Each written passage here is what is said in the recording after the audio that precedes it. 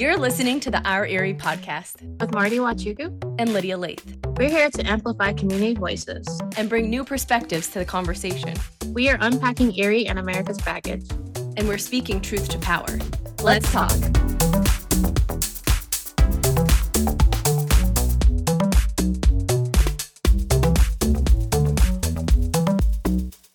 Hello and welcome back to Our Erie. You're hearing from Marty Wachuku, one of the hosts.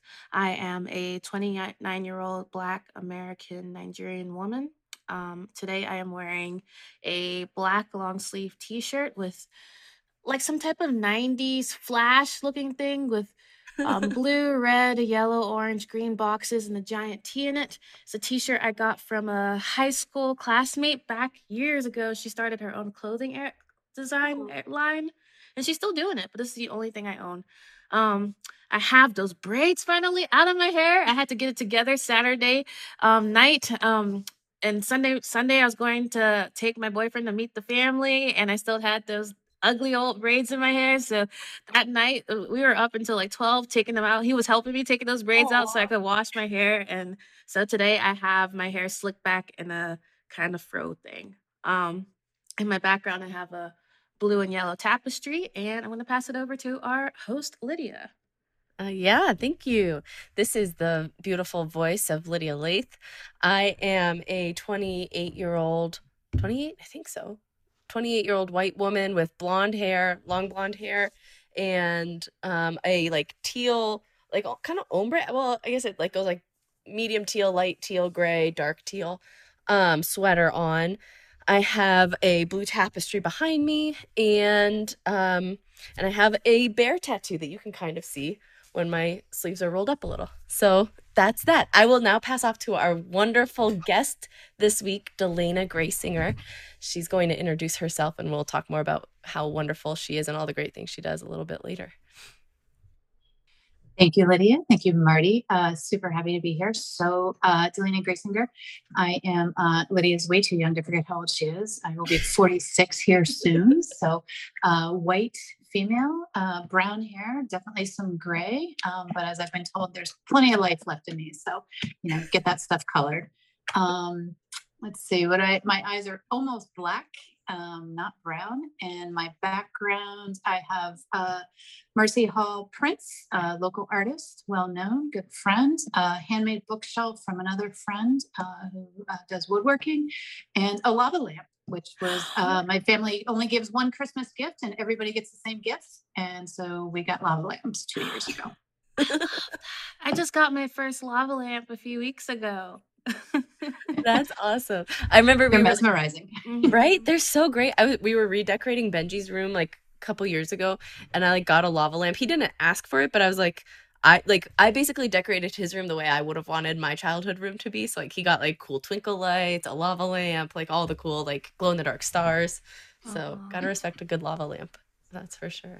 Well, before we jump into our conversation today, I'm bringing back something we did last week, and maybe it'll become a reoccurring thing. Yeah. As you know, I own a book called 3001 Questions All About Me. And last week we answered the question, what does it mean, or what is the best part of being human? Mm-hmm. This week's question is question 1695. What is the formula to success, and is there one? So we're going to go around and answer that. And let's start with our guest this week. Oh, guest first. I would have to say in my own experience, failure. Ooh. Okay. I think you only grow when things are uncomfortable, or at least for me. Mm-hmm. And failing definitely is lesson learned. And, that's really where you eventually achieve success. So not always pleasant, but that would be my answer. Ooh, I love that. Ooh, okay, that totally changes my answer too. Because at first, Marty, do you mind if I go next? Yeah, go ahead. Okay, so when you first asked that question, I was like, there's no formula for success. Like, it happens so many different ways, which like I think is still, there's some truth to that. But now, Delana, that you said that, I think you're so like the failure or just like discomfort. I really like that. Like, there has to be some form of discomfort for there to be change, and that like for growth, like you kind of, like they talk about like growing pains as like you get older, or like there just has to be discomfort. If everything's too easy, and if you've never had to experience any sort of struggle, or not even just struggle, but discomfort, right? Like putting yourself in a position where like maybe you're not the smartest person in the room and you do have to listen, or you aren't the majority in the room, or like, and I think as like three women sitting around this table, like we can attest to like the discomfort that has to come through, and like that builds you up and makes you stronger and makes you a better communicator or a better leader. And so I think I would say that there are different variables that have to be added in for everyone's situation, but that discomfort I think is huge for success. Oh, I love that. I always believe tension is good for growth. You don't grow unless you feel some sort of tension. Formula of success. I think for me, it's when I am my most connected to myself and like what I really want, and trust that trying something new or experimenting in the way that I want to, I feel that's when I am the closest and most successful. It's when I'm trying not to be someone else or do something to impress other people. That's when I'm most successful. But what is success? For me, it's just being content and effective. What does success mean to you? Oh, yeah. What is success? How do you measure success? I feel like if I have to be honest, I feel like sometimes I measure a lot of success by what others have to say. And it's not that I'm dependent on what others have to say to define who I am, but it's the feedback that comes from what I'm doing on whether it was successful or not. And that doesn't always mean that it's positive feedback, but that people were engaged. You know, so I find in leadership roles often, you know, it's not about people necessarily being comfortable with what I'm saying or happy or, you know, really liking it, but it's, did the clients get the service, right? So then that's success, right? And then we all achieved what we're really set out to do, you know, so not always comfortable along the way, but, you know, that's the feedback. So, you know, that to me is success. And, you know, we'll talk about a few other things that we get into beekeeping. I fail there a lot. So success is just getting honey, right? So, right. How many milliliters? So it depends what I'm doing. But yeah, for sure. That's such a good point. Yeah. What about you, Marty? How do you define success? If I am happy, if I feel like I can check things off, like, oh, I got this done or I got this done. I like looking towards the bigger picture, but just getting things done day to day. Because when I have put in my mind that I need to accomplish this big thing, or this thing has to be the best thing that ever happened, and it's not that thing, I kick myself hard. So I've learned to embrace the journey of creating, the journey of learning versus the final product being amazing or record breaking or excellent, you know? But that's just how I need to think of things to be okay. Not to judge like people who are like, I have to have 4 stars all the time, you know? Yeah, no, for sure. I mean, I think that's a really healthy way to look at success too. Like looking at, have I progressed in this at all? Even if it's not completing the full task, even if it's not perfect, but like, have I progressed? Have I learned something? Like, so like if I lost a swarm of bees, like, did I learn from this? Did I, you know, like, is there something that like can progress me towards like a better end product at the end or in the future? I totally agree. Because yeah, I mean, there's days like today I was telling Buster, like I went to work, I had all these things I needed to do, and I sat on hold with like Penelec and National Fuel and had like 3 calls come in all at once, and like someone hung up on me. Like there's chaos, but I got one thing done. So yeah, I didn't get like 4 things that I was trying to multitask and do all at the same time, but like I got one thing done, and that was like progress. So I do think that that attitude shift is important. Awesome. Well, this seems like a good time to transition into talking a little bit about what Delana Graysinger does in her day job. What is your new title at the U.S. Committee for Refugees and Immigrants Erie Field Office? All right, sure. All right, so for the past 10 years, I have been the local director of the Erie office for U.S. Committee for Refugees and Immigrants. In November, we had a transition in staff, so I filled in as the interim for the senior director of field offices, which is a more national position that oversees currently Erie included 7 other offices. the bigger picture, more strategic planning of those offices with the local directors. So I'm wearing two hats right now until we transition to a new director at the office. So yeah, so the new title is a little lengthy, but Yeah. That's it. Yeah. And we could probably dive into like the issue of, oh gosh, and there's a word for this too. I don't know if we've talked about this before, but like when you're good at your job, then you get more tasks, and like it's like this like unfair burden of like you're so good that then you get more work.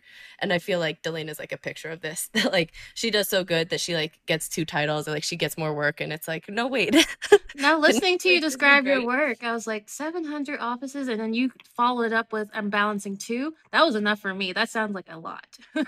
It sounds like there's a lot on your plate, and that's an admirable thing. So I'm looking forward to later on asking you how you manage that and how you take care of yourself, you know?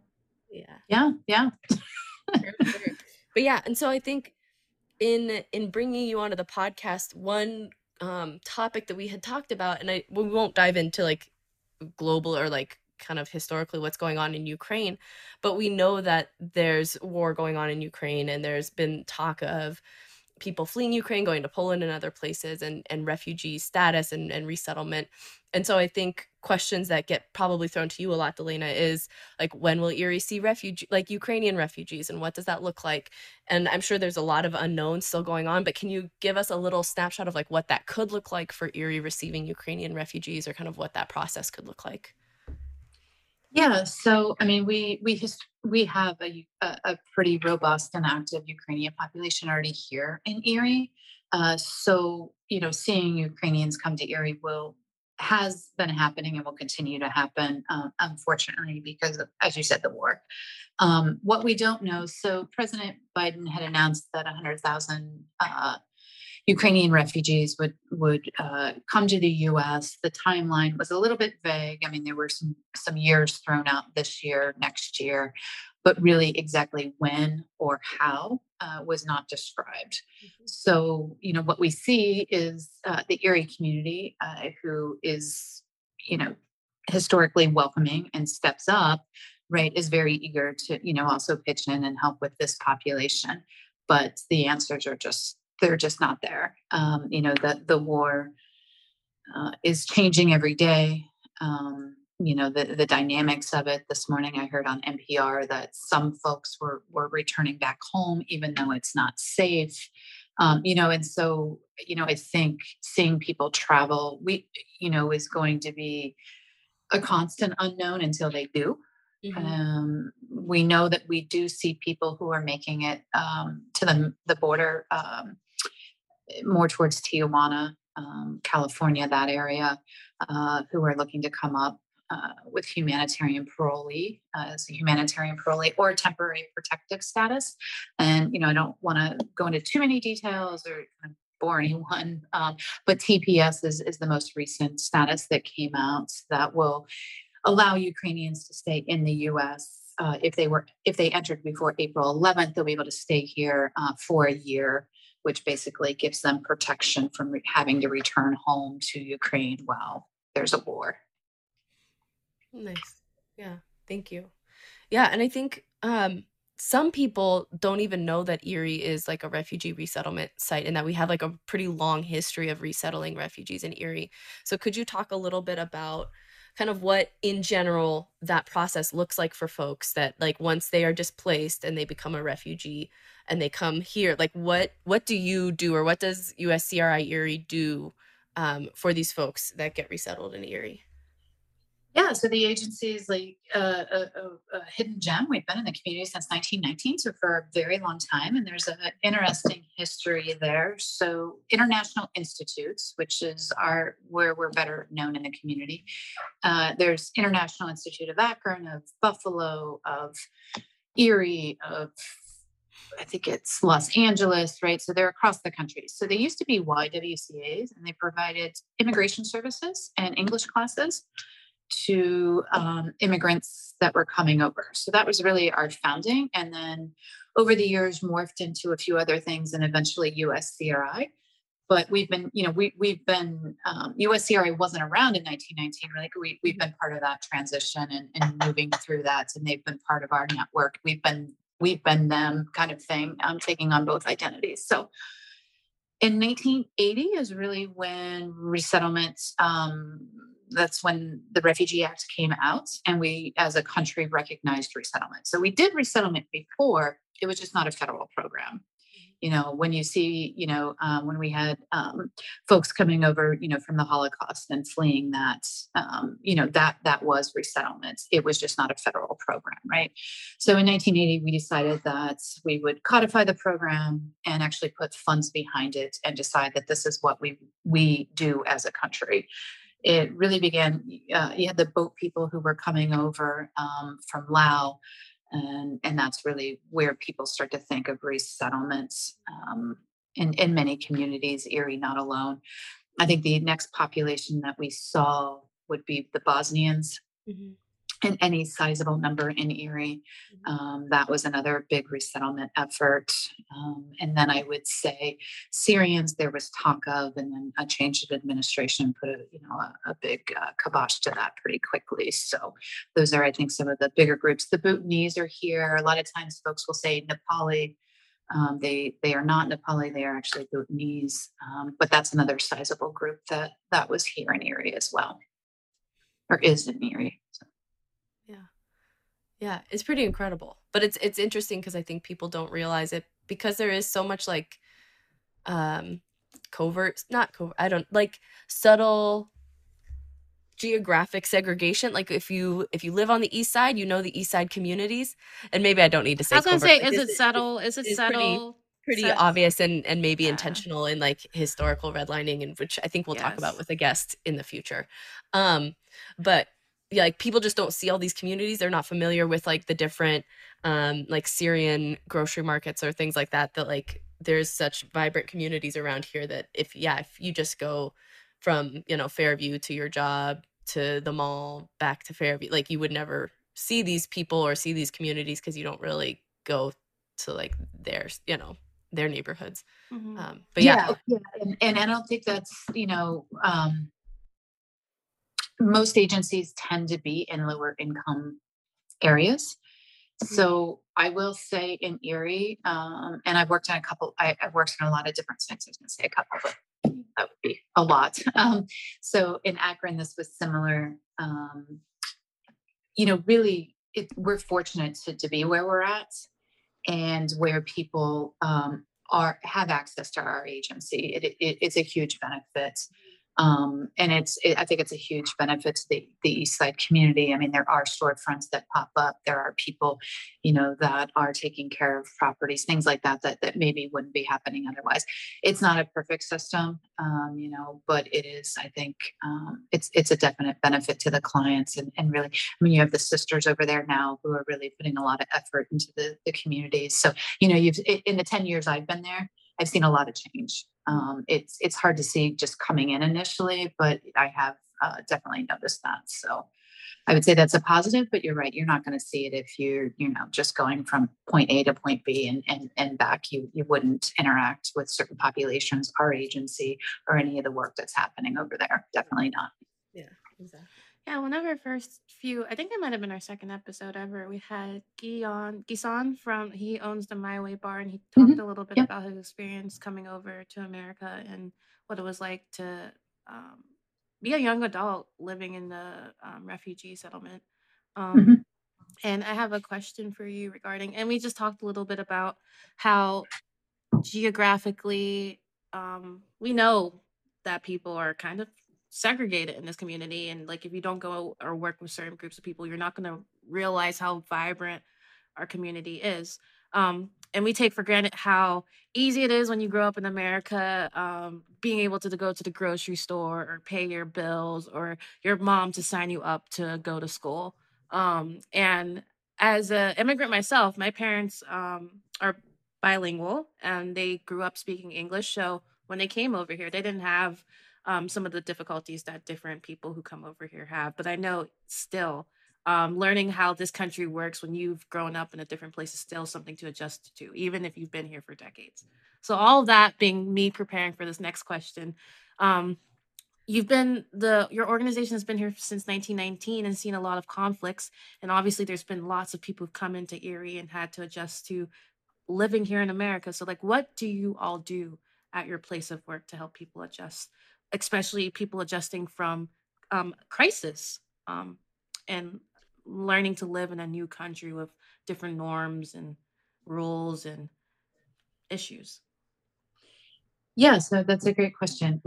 So let me so this has been a hot topic with working with Afghans and really what that has meant to local communities. You know, what is resettlement? How do we do it? How do we do it? Successfully, to tie back into the first question that you asked to start off the show. Because it is a federal program, there are things we're scripted to do, right? So we have a nice, neat little checklist, and that includes picking people up at the airport, making sure they have safe, affordable housing, that they're getting Social Security cards, seeking employment, going to English classes, these things that we call the core services. And then from there, because none of those are really meant to address any trauma or, challenges that individuals may have. We have supportive services where it folds into longer term case management if individual needs it, longer term employment services if individuals need it. We're fortunate we have a child care center as well, which can do some unique things with families that maybe other agencies cannot. So we're fortunate there. And we also have interpretation and translation support. So again, another opportunity to really help communities in a way that maybe some other offices don't. So we really are, I don't like that term one-stop shop, but we really are trying to be comprehensive and responsive to what clients need. I really try to design the agency to make sure that the programs we have are in a response to what clients have said they need or want. It's not me just sitting and making decisions, because we wouldn't succeed if I did that. It has to be the case managers or the clients themselves giving me feedback on where are the gaps, what can we do.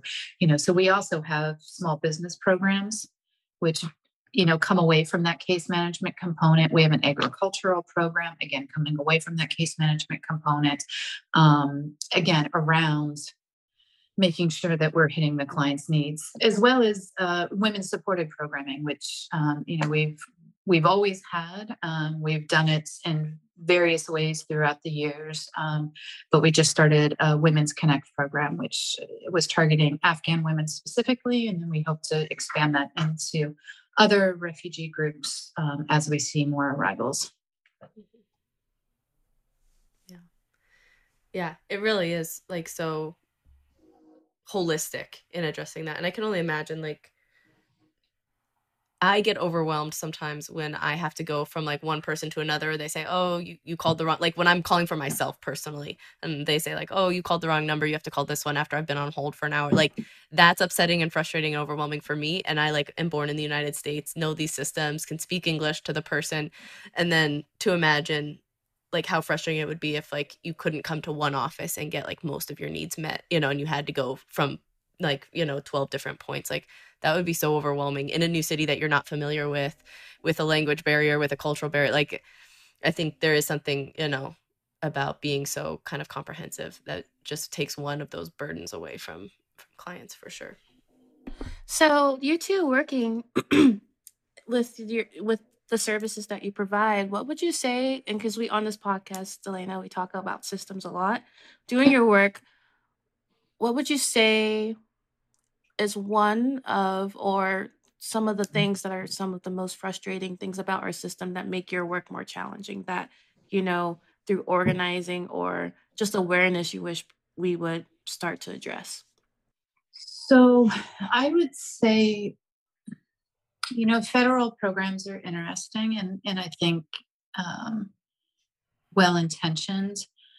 I think that sometimes what you see I think people get exposed to poverty that sometimes meets broken systems in ways that, and work with me here because I'm this is in my head.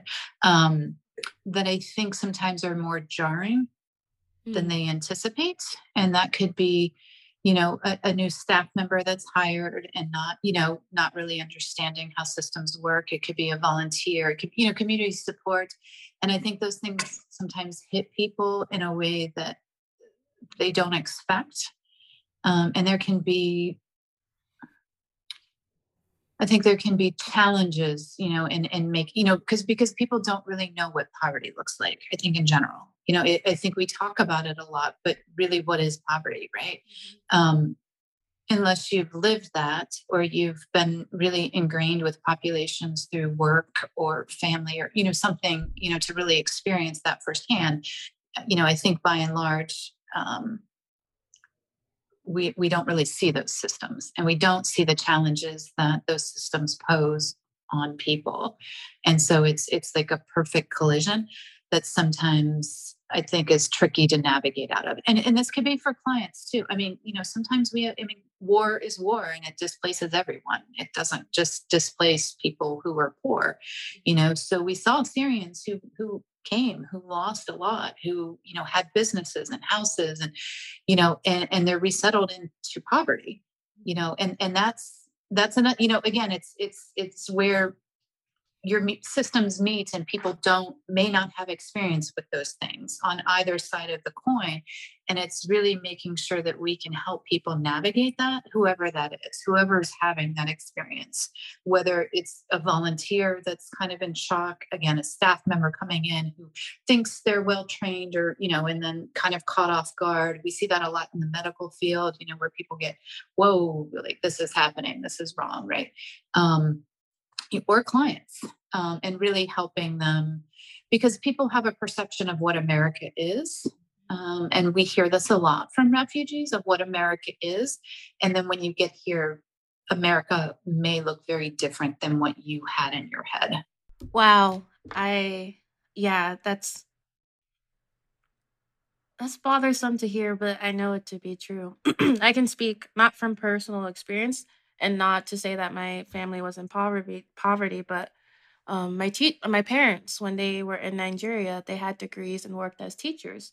But when they came over here, those degrees are not um, applicable. Even though they worked in the field, had the education, our country does not equally credit immigrants and refugees from certain places in the world, to be able to come here and jump back into a life that they once had. And for us to, I don't know that we actively advertise ourselves as Americans, like, oh, come to this place, but for us to advertise like this is a great place to come, and then for people to come and experience differently, and to go straight to poverty, it's sickening to hear. It's sickening. And to think we're supposed to be the safe space for people to come and then suffer more, I can't. But I'm glad that people like you and your organization, whether it's federally funded, locally funding, whatever, are here to help people, you know? Yeah, and I think, you know, if I can just build off of that, I mean, I think that resettlement agencies are really, you know, the mission is just that, you know, is really, you know, working with the most vulnerable. And I would say, by and large, as a network of resettlement agencies across the country, I think that there really is a positive impact that resettlement agencies play, and really, you know, in Erie, highlighting, you know, what refugees bring to the table, and, you know, showcasing that. So, you know, I think kudos to my staff, and the clients, you know, for really putting in that hard work, and making sure that those, you know, that individuals are persevering, that, you know, if you were a small business owner, right, we can help you do that again. You know, that if you have trauma, we can help you work through that we're really trying to get people back into paths that are familiar to them, or on the track that they feel maybe might want to be new. You know, maybe the university wasn't an option where they came from. Now it is. You know, we're seeing this with some Afghan women, right? And helping that path move forward. So, you know, I really think that that is the upside. And then that is why, I mean, I've been doing this for 23-ish years or so. So been around for a long time. And I stick with it because it is that local impact. It is, you know, really, you know, helping people achieve their goals. We talk about success. I guess that's a success for me. So Yeah. Oh, I love it. It's such a perfect place. Like, heck yeah, resettlement agencies rock is such a great place to like end this part of our conversation and transition into something I think is a little bit more fun. So take a break. We'll be right back with Delana and talking about other things she does outside of work, which I think are very exciting and fun. So we'll be right back.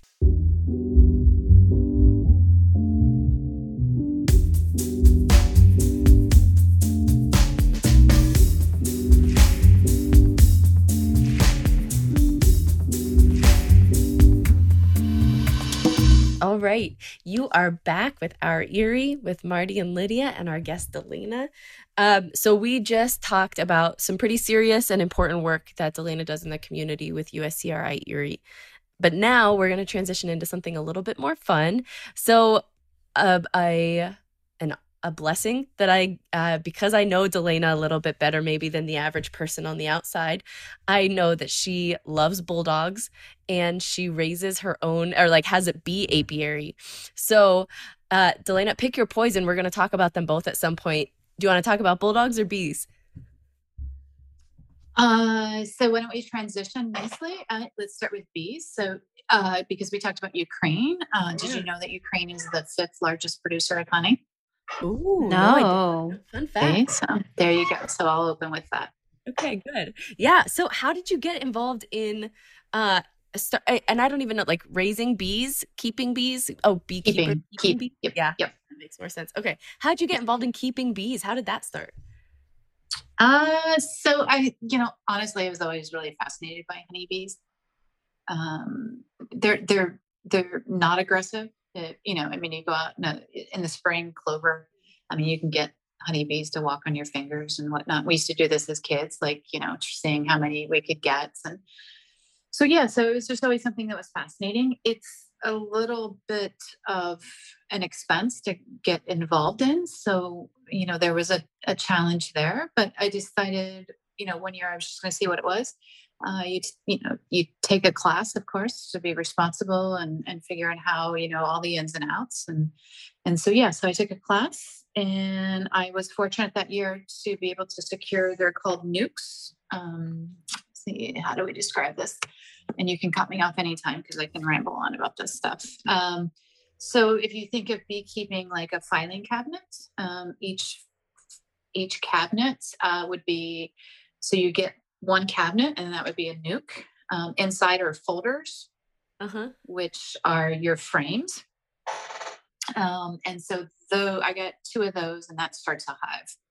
And so from there, you put them into bee boxes. I guess that's where the raising comes in, but the keeping, bees can be, you need to be a responsible beekeeper in the sense that you are putting something into a natural habitat. And so you need to make sure that you're being responsible in that aspect. But yeah, that's kind of where it started, 2015, I guess, officially. Nice. Yeah. And then you make honey and sell the honey, right? Is that? Yeah. So the bees make it. I don't do anything. Well, I'm the responsible beekeeper. Let me take that back. Some years. So the bees make the honey. I harvest it. And then, I turn it into bottled honey products, things like that. Yeah. And it's really word of mouth. A hobby that I try to get to pay for itself kind of thing. Yeah. It's super cool. If someone was interested in looking up your bee apiary, can they find you online anywhere or could they look you up somehow? Yep. I just, so kind of made a switch in names. So it's Honey and Paws. So you can find me on Facebook. And then I have a website. Excellent. Honey and Paws. Honey and Paws. Yeah. Awesome. What is your favorite honey bee related product that you make? Or that you harvest? Or I would say the honey itself. So honey is really interesting and it can change color, flavor, depending on what's in bloom at the time. Erie's tricky. So right now we don't think about it, but if you look outside, like the trees are starting to bloom. Mhm. And that's when bees, are starting to harvest, but it's been too cold and rainy and just, we had snow today. So, right. So we're missing some of that pollen. If it were warm enough, you would get a spring flow, kind of June-ish harvest. If you had a good, healthy hive, that would be lighter, definitely clover, or it could even have some maple hints in it because that's what's in bloom. Yeah. So I always thought that you had to infuse that. So just by it being in the environment, it comes into the honey. Yeah. So a misconception that people have is if somebody wants to tell you that, oh, I've got blackberry honey, right? So you would have to surround, bees do a 3-mile circumference to harvest. So you would have to have nothing in the area but blackberries to be blackberry honey. So the only time you really get that is if you have an orchard, which people do. You can take, people pay for hives to come in to just pollinate. And so you can do that for sure. But really what you get in our area is more of a blend. You're going to get, a wildflower blend. It's not going to be just straight clover. It's going to, again, what's in bloom that's around. You may get fall tends to be a little more straightforward because your fall pollen is pretty straightforward and all the things that make us sneeze. That's what bees are harvesting. So that one's a little bit easier, but. Well, that's fascinating because we, from time to time, talk about our disconnection to where food comes from and not being in touch with our climate and how, like, the little details of how things interwork. And I never thought about, I know honey or bees get pollen from the flowers and go get honey, but until this moment, I never thought about how that pollen or what they take then influences the taste or like it being. I never knew that. I just am processing my mind being blown right now. Yeah, and most people don't think about it. You don't, some people use it, some people don't, or some people, maybe put it in tea and you don't think about it often. But yeah, honey is really, it's just this whole wild world that can be so many different things. And then, as Lydia said, you can infuse it. So, I infuse mine with herbs that I've grown in the garden. I try to.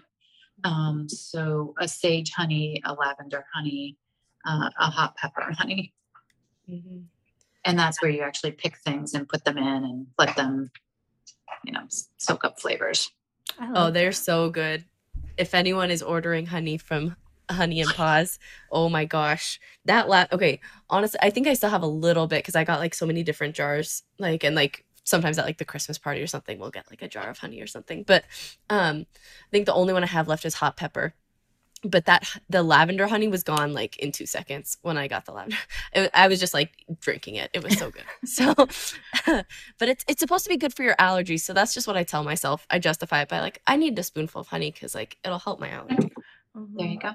Yeah. Well, we talked a little earlier. I was really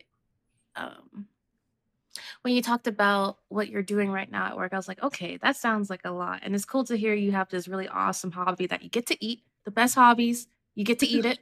Exactly. But how do you balance time? Or like, is this part of your self-care routine? What does your self-care routine look like? And like, how are you keeping up with it right now? Yeah. So lately, I think I mentioned earlier, I'm failing. Yes, normally in a good year for beekeeping, this is where I need a creative outlet. Normally at work, creative outlets come around designing programs. I really enjoy that aspect of it. But I think lately, coming out of COVID, really seeing an increase in arrivals in a way that was new and unprecedented in resettlements. That's transition. So, I put my energy back into what I call the land, beekeeping, being outside, and those things. So I'm looking forward to this season and what it brings. So, which is maybe a different side note, but I know something that we've talked about at work, and that I'm excited about. So I just got chickens as well. So we'll do some chickens, we'll do some bees. Yes. And some bulldogs long term. So Yes. Oh yeah, we're gonna get to bulldogs in a second, but I also just want to mention we've talked about these chickens that she's getting, and we've also discovered that chicken diapers are a thing. So if I want to bring a chicken inside and make it a snuggly chicken, which like I'm determined to do, I don't care how long it takes. I'm going to train a chicken to be cuddly. You can put a diaper on a chicken. They sell them at walmart.com and I'm sure other places. So they exist well enough that like Walmart sells them on their website. I mean, I know that's a thing because my mom had a coworker who had a duck and the duck would wear a diaper. I think it's crazy. It's so nuts. we're not putting the duck on. We're not putting the diaper. I know. On the chicken. But I think the fun thing is so the comments have been made. So beekeeping, right? It's they're females. Uh-huh. It's a queen bee that rules the hive. The males are only needed for mating and then disposed of. Love it. And then chickens, you don't really need a rooster. I mean, not bashing on men, not at all. Like, don't take that wrong. But I'm like, obviously, I'm gravitating towards something here. So, I love it. I love the theme going on here. It's like, yeah, we just bring men around when we need them, but really, like, what's most important is having the women around. Right. I love it.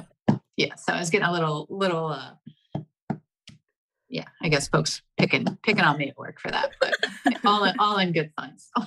I love it. Well, yeah. Okay, so let's talk about the final thing that I'm so excited to talk about, which is bulldogs, because Delana, you have like such a huge heart for people and for the community and like just the world as a whole. But I feel like when I've seen your heart at its fullest, when I see like the light in your eyes is when you talk about your bulldogs that you've had over the years and just like your care and compassion for bulldogs. So can you tell us a little bit about why you like specifically support like helping and adopting bulldogs and what that's looked like for you over the years?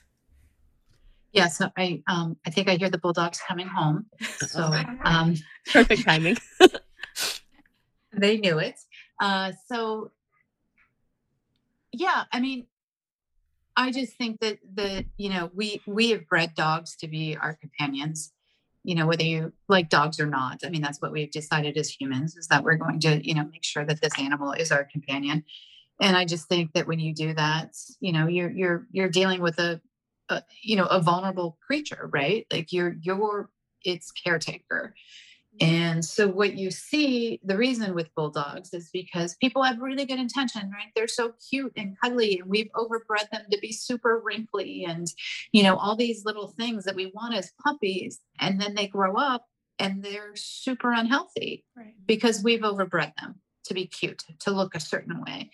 Mm-hmm. And usually around 3-4, they start to get health issues, skin, maybe some hip, breathing for sure. And people then don't want them because they become way too expensive to take care of. And so you've had this dog, for 3-4 years of its life, maybe a little bit longer. And then you're kind of like, oh no, we'll just whatever. So I started looking into rescues, decided bulldogs was going to be my thing. And yeah, it's just kind of gone from there. So I usually take the sickly bulldogs. I don't always get the healthy ones. So I've had a couple that have been very sickly and have gotten healthier and happier, but have unfortunately passed just due to lack of, years of not having care. Ox, who I currently have, I got him at about a year. Ox is high anxiety. I wouldn't say aggressive, but really just had a lot of fear of a lot of things. It took me a while to work with him to get him adjusted. He's still a wild child, but, and then Emmy's my most recent, came across a lady, that does special needs bulldogs and connected with her and just followed her page for a few years. Emmy came up through unfortunate circumstances. Her owner had passed and the rescue did not want to keep her in care for too long, wanted her to go back into a parent home pretty quickly. So I have Emmy. She's got chronic kidney failure, back legs that don't really work. She's incontinent, but she's probably the sassiest bulldog I've had. So yeah, that's her. I've got 3 right now. And then Lenny Briscoe's a Beagle Bulldog mix. He was rescued from a puppy mill. Oh. He's the oldest. He'll be 9. We haven't Yeah. really talked about dogs on the show. Listening to you talk about your first dog sounds like my dog. My dog is a Dutch Shepherd. I didn't realize that. I thought he was a pit bull, German Shepherd mix for years. And I love him. But over the years, like he has all these weird quirks, and it's like now I know it's just Heathcliff. But recently, it's like, oh, Heathcliff has high anxiety. Might have OCD. It sounds crazy, but when you have a pet and you live with them all the time, because they have personalities, right? Heathcliff cannot stand to be away from me. When I leave him with friends or family, like he'll cry for days. If someone walks by the apartment, he'll go really crazy. And I think now, and I think I've known this for years, but I think that's part of why he ended up in a shelter. I think people underestimate what it means to take care of any kind of animal, whether it's a dog or a cat or a ferret. And they go to the mall and get these puppies, or they go to the shelter and get these dogs and realize it's expensive. They have their own personalities or mental issues. They have their own health issues, and then they end up letting them go or abandoning them. And it's like a quiet problem. And, you know? Yeah. And rescuing is interesting because if you rescue, I mean, you really need to learn what it means to be a pack leader. And I didn't know what that meant to be in the beginning, but you know, I mean, you have to be the alpha because you are in charge of how dogs interact with each other. And you know, I was fortunate to a local trainer who really just kind of taught me, not through any formal ways, but just lots of conversation and learning, and you know, pay attention to your dogs, figure out who they are, you know, because it is weird. And I never would envision myself talking about animals like this, you know. I mean, growing up, you don't, you know, I don't know, my parents, we had dogs, but you know, this wasn't how we talked about them. But definitely rescuing, I think, is very different, especially with animals who have been maybe neglected or abused, or, you know, or just have challenges, like Emmy. You know, it's just a very different world, and their mentalities are just very, very different. And bulldogs are funny because bulldogs are wild because Ox, you can play with Ox and like hold him up by a ball. He's strong enough. I mean, but he's the biggest cuddler and has to be by my side. So I've got like 55 pounds on me like every night, like snoring away beside me. So.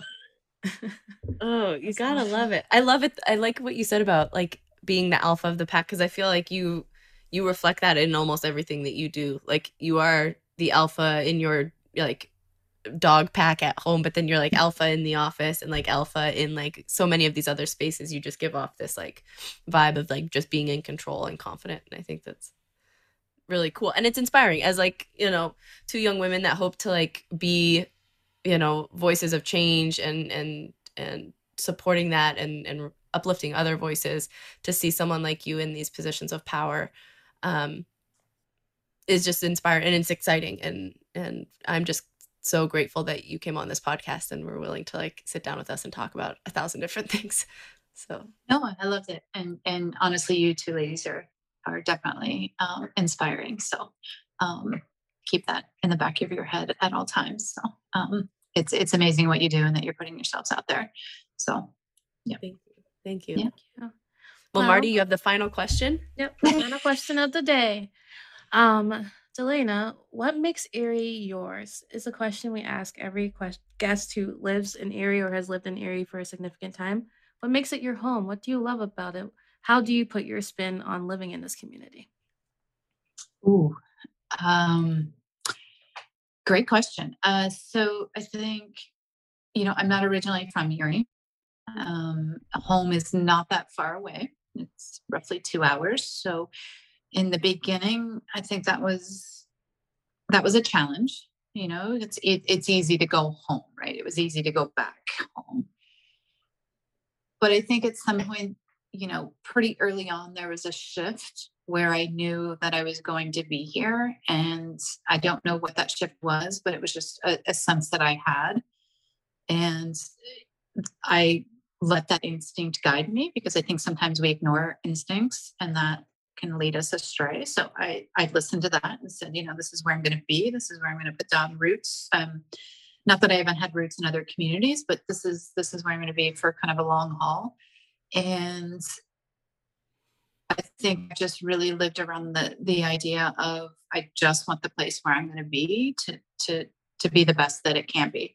I really try to put that into everything that I'm doing, whether it's work or, it's beekeeping and talking to people or, bulldogs and rescuing, right? It's just, so what makes Erie home? I think the fact that I decided to claim it, and probably more so that people accepted that. So that's awesome. Because I can claim all I want. It doesn't matter if nobody says okay. No, I love that. Well, it was a pleasure meeting you and being in space with you. You too. This has been great. Yeah, thank you so much. You've been listening to the Our Erie podcast. Community voices speaking truth to power and unpacking difficult discussions. You can continue the conversation on Facebook, Instagram, or Twitter at Our Erie Series. This podcast is produced by John C. Lyons, Marty Nwachukwu, and Lydia Lath. Music produced by Light Shadow. We appreciate you for listening to the Our Erie podcast. Until next time, take care of yourself. Keep fighting the good fight. Remember, you're awesome. Thanks for listening.